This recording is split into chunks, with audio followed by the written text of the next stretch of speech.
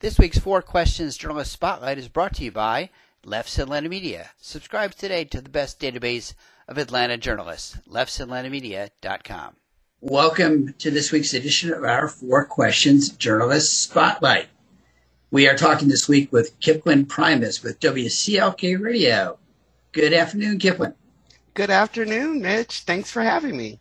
Yeah, good to connect. We were just saying off camera, as they say, that you and I have been kind of working together on email and phone for a couple of years. So it's nice to kind of get a chance for us to see each other and get to know each other a little bit better.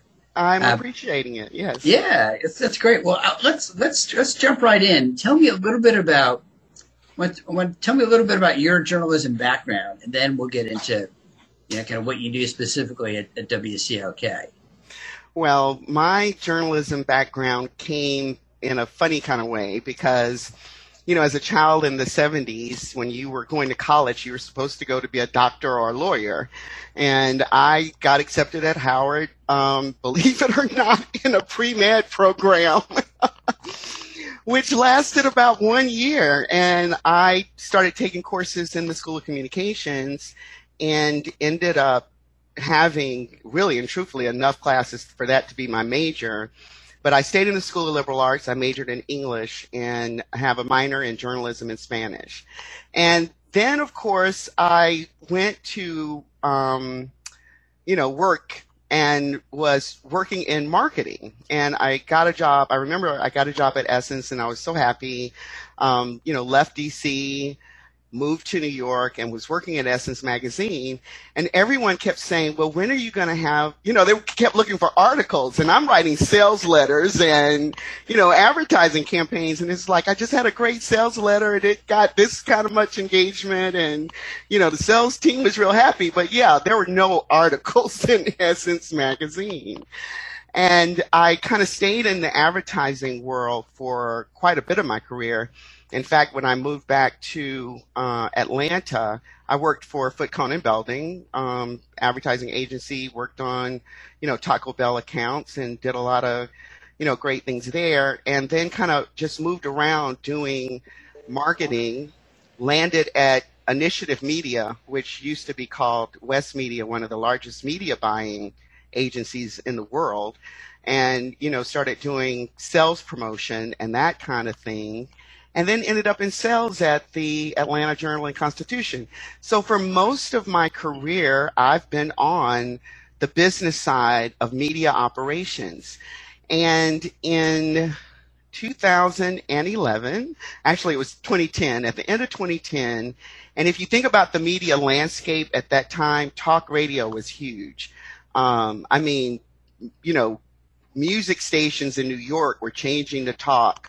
The conservative talk radio, the airwaves were full of talk radio. And I thought, maybe this would be a place to have a show that wasn't Rush Limbaugh or, any of the other kind of, shock jocks for a better word. Right. Sure. Yeah, it was all shocking information, and everyone was supposed to be in an uproar. I thought it might be good to have a counterpoint to that actually explained to people what was going on at the federal level, because a lot of people just don't engage with the news on a regular basis. And so you're ignoring things that are going to impact you. And so I thought that's the name of the show is The Local Take, because what we kind of set out to do was to give the local take on all of those things that are kind of going on above your head that you don't have time to pay attention to. And I kind of wrote it up. I wrote up the idea of what I thought the show could be. And I did some research about radio and where radio was going at that time and what was being, what was popular. And I met with the station manager who I had just finished MBA school with. So I'd gone back and gotten an MBA. And I met with her and, kind of pulled out my research, pulled out my little plan. And she was like, you know what, Kiplin, I think this is a good idea. And also at that time, stations were expanding their bandwidth. So WCLK had a WCLK1, the main station, and then there was a 2 and a 3 and a student-run channel. Okay. And she was talking about putting me on one of those channels. And I was like, okay, I'll take it. That's fine. I'm just starting. And at the same time that I was talking about this show, The Takeaway was launching on Public Radio International. So PRI had just developed the the Takeaway as a vehicle for the journalist John Hockenberry. And they were putting money into it, and they wanted, they were trying to get it on as many stations as possible. And they needed the local news inset. So they needed something on their clock. There was local news breaks. And so when that happened, it was like, Kipling, instead of putting you there, we're going to put you on The Takeaway. And The Takeaway I think it was broadcasting like at 6 a.m. So I was having to get to the station at 6 a.m., work the clock. Right. And we would do local news, but also commentary. I think at the first show we talked about a local school board. I think it was either the DeKalb board was looking to get accreditation. Their accreditation was being hung up, and we were talking about schools needing accreditation. That was the first show.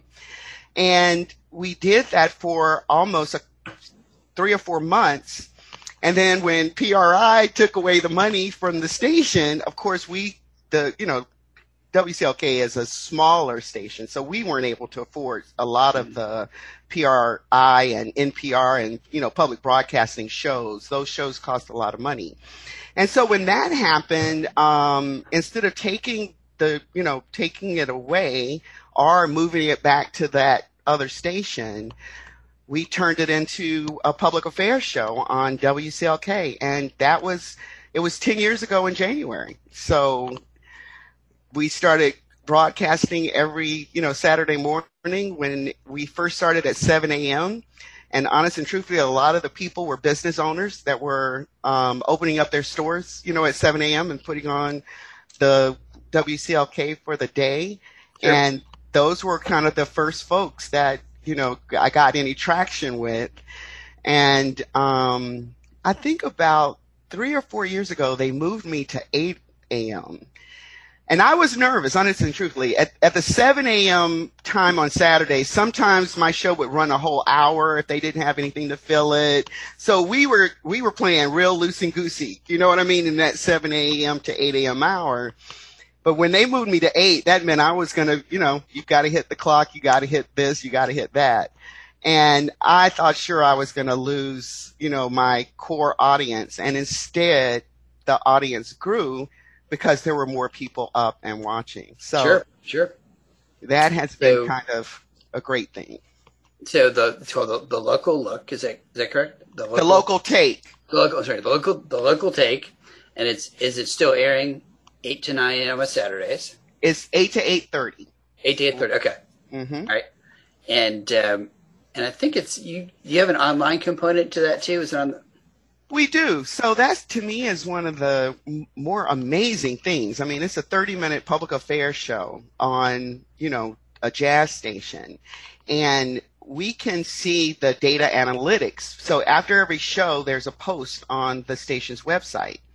And we can go in and see the data analytics. And almost every week, believe it or not, this 30-minute public affairs show is in the top 10 draws to the station. Some weeks this week it's 2 of the shows are in the top draw. But, there have been occasions where it's been 3 shows that are in the top draw. And then, occasionally there are organizations and entities that will sponsor the local take. So the public library has sponsored the local take. And then one time I had an insurance agent sponsor the local take. And he did a show on long-term insurance. And believe it or not, it stayed up in the top draw. Long-term care insurance? Long-term care insurance. People don't understand that. Yeah, that's great. It's a great topic. It was crazy to me that stayed up there so long. So, but yeah, it's the the social media we post on, LinkedIn, Facebook, Twitter, we get quite a bit of engagement there, but it's just still amazing to me that we're always there in the top 10. So if you're in the top 10 so much just for 1.5 hour a week, how come no one has said, why don't we do this every day? They have talked about doing a late night repeat of the show. Sure. Yep. And they've even talked about, sometimes we talk about politics on my show. Not a lot, because we want to kind of stay in the public affairs realm. And sometimes I do get my hand, kind of tapped like that was a little bit political for the local take, Kipling. Maybe we need to do a political show. So that's kind of come up. But, yeah, it's okay.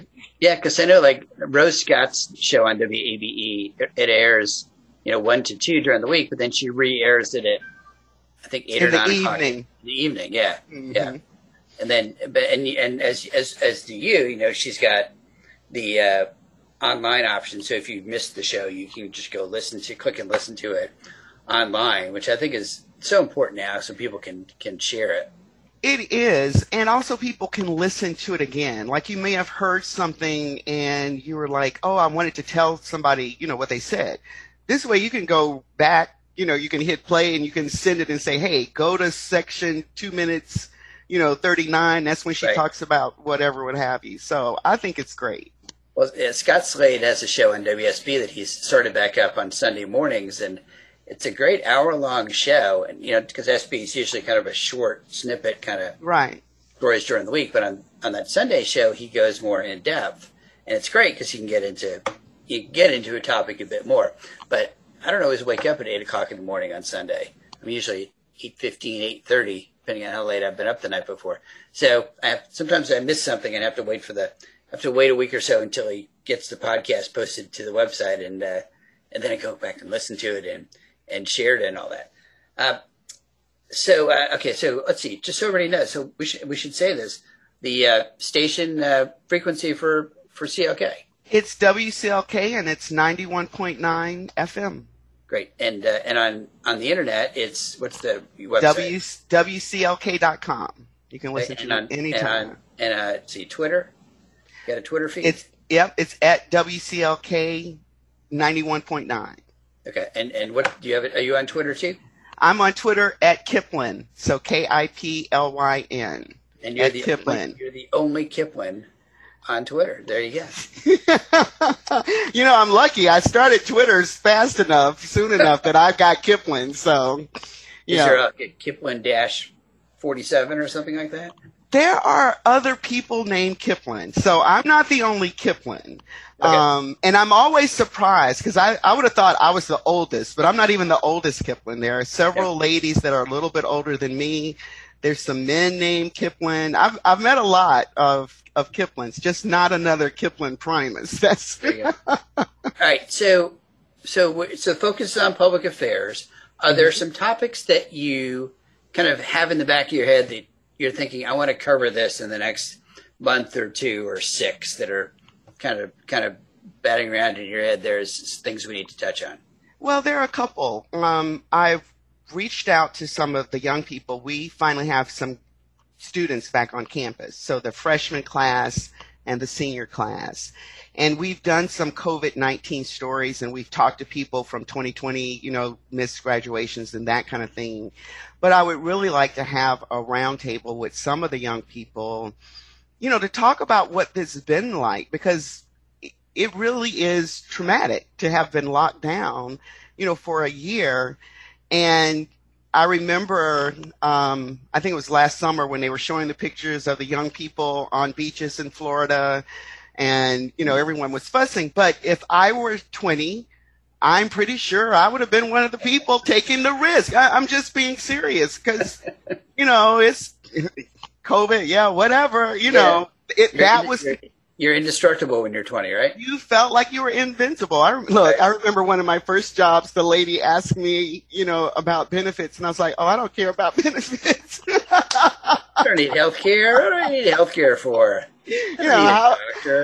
but that's how young you are, in 2025. So I could understand it. I mean, I definitely could understand it. Yeah. And to hear their side of this story, to hear what it really has been like. And, I've got friends with, kids that are 18 in their early 20s that they know sneak out, to try to be with their friends. Right. And, just what has that been like for them? So that's one story I definitely would like to do. I'm doing stories about women in March for Women's History Month, and I'm shocked that this is the first time I've ever did that, where I'm doing all of the shows will be about women. And that's one of the first times we've done that. So one of the other things, we do some travel with our shows. So The Weeping Time is one of the shows that we did in 2016 about the largest cell of enslaved humans recorded in North America, and it happened in Savannah. So for the last 2 years, we've taken a bus trip there, and it's the first weekend in March. So last year, we were kind of on pins and needles because we were in Savannah right as the pandemic was breaking. But we were supposed to go to Nashville to the opening of the National African American Museum of Music. This year we were planning a trip to Tulsa for the 100th anniversary of the Tulsa riots. So, that part of our show I have really missed, and hope that we can get back to doing those things. The trip to Nashville had been planned for September 2020. We were going to be immersed in the history of Nashville from Fisk University. C.T. Vivian was at the Nashville Baptist Seminary, and he's the one that trained, John Lewis and Diane Nash and all those folks. So it was going to be just this wonderful trip for us to get immersed in, that real history up there. Right. And, fingers crossed, if we don't do it this year, we'll definitely do it next year. So yeah. So as a HBCU, do you want all your stories or most of your stories to be kind of Black focused, or do you want to be more diverse? What's your feel on that for the station? Well, a lot of our stories are specific to our community and the things that are going on in the African American community. But of course, we are not a monolith. We've had shows where we've had imam from a mosque and a pastor talked about what was going on over in English Avenue neighborhood, about the changes that are coming and how that community, those two communities had come together to provide security for the small businesses and things over there. Right. We've talked with Samaya Khalifa, who is the founder of the Muslim Speakers Bureau, Islamic Speakers Bureau, because a lot of the things that are happening in their community kind of boil over into, our community. We were front and center about the House bill that prevented Dreamers from going to state schools, and we covered Freedom University when it, first started. So I try to make sure that our community also understands, that we're not in this alone. We're not in America alone, that there are other people who have some of the same challenges that we have. One of the stories that we did this summer was we interviewed white moms who are raising children to thrive in multiracial environments. And if we could get more moms, that wanted to do that, we might move past kind of the morass that we continue to find ourselves in. Okay. Well, so, that kind of gives our listeners here a kind of a really good feel for the kind of story. And of course, I always tell people, before you pick up the phone or send an email to Kipling, go to the website and listen to a couple of shows and kind of get a feel for what she's been covering, and that way people are more on target if they're pitching you stories, and they're not wasting their time and yours pitching you things that are not on target for you. And we love the pitches that come in. We have an engagement line. It's 404-880-6211. And we give it out every week. And we take stories from there. We even take some people, my niece, one of the stories we did on COVID was a woman's niece was home from college in California, and she started a nonprofit to give seniors rides to the polls. And I was just like, a lot of kids are in Florida. A lot of kids are in the basement playing computer games, and this young woman decided to start a nonprofit. I mean, she even got her 501c, partnered with several churches, and was taking seniors to the polls. Cool.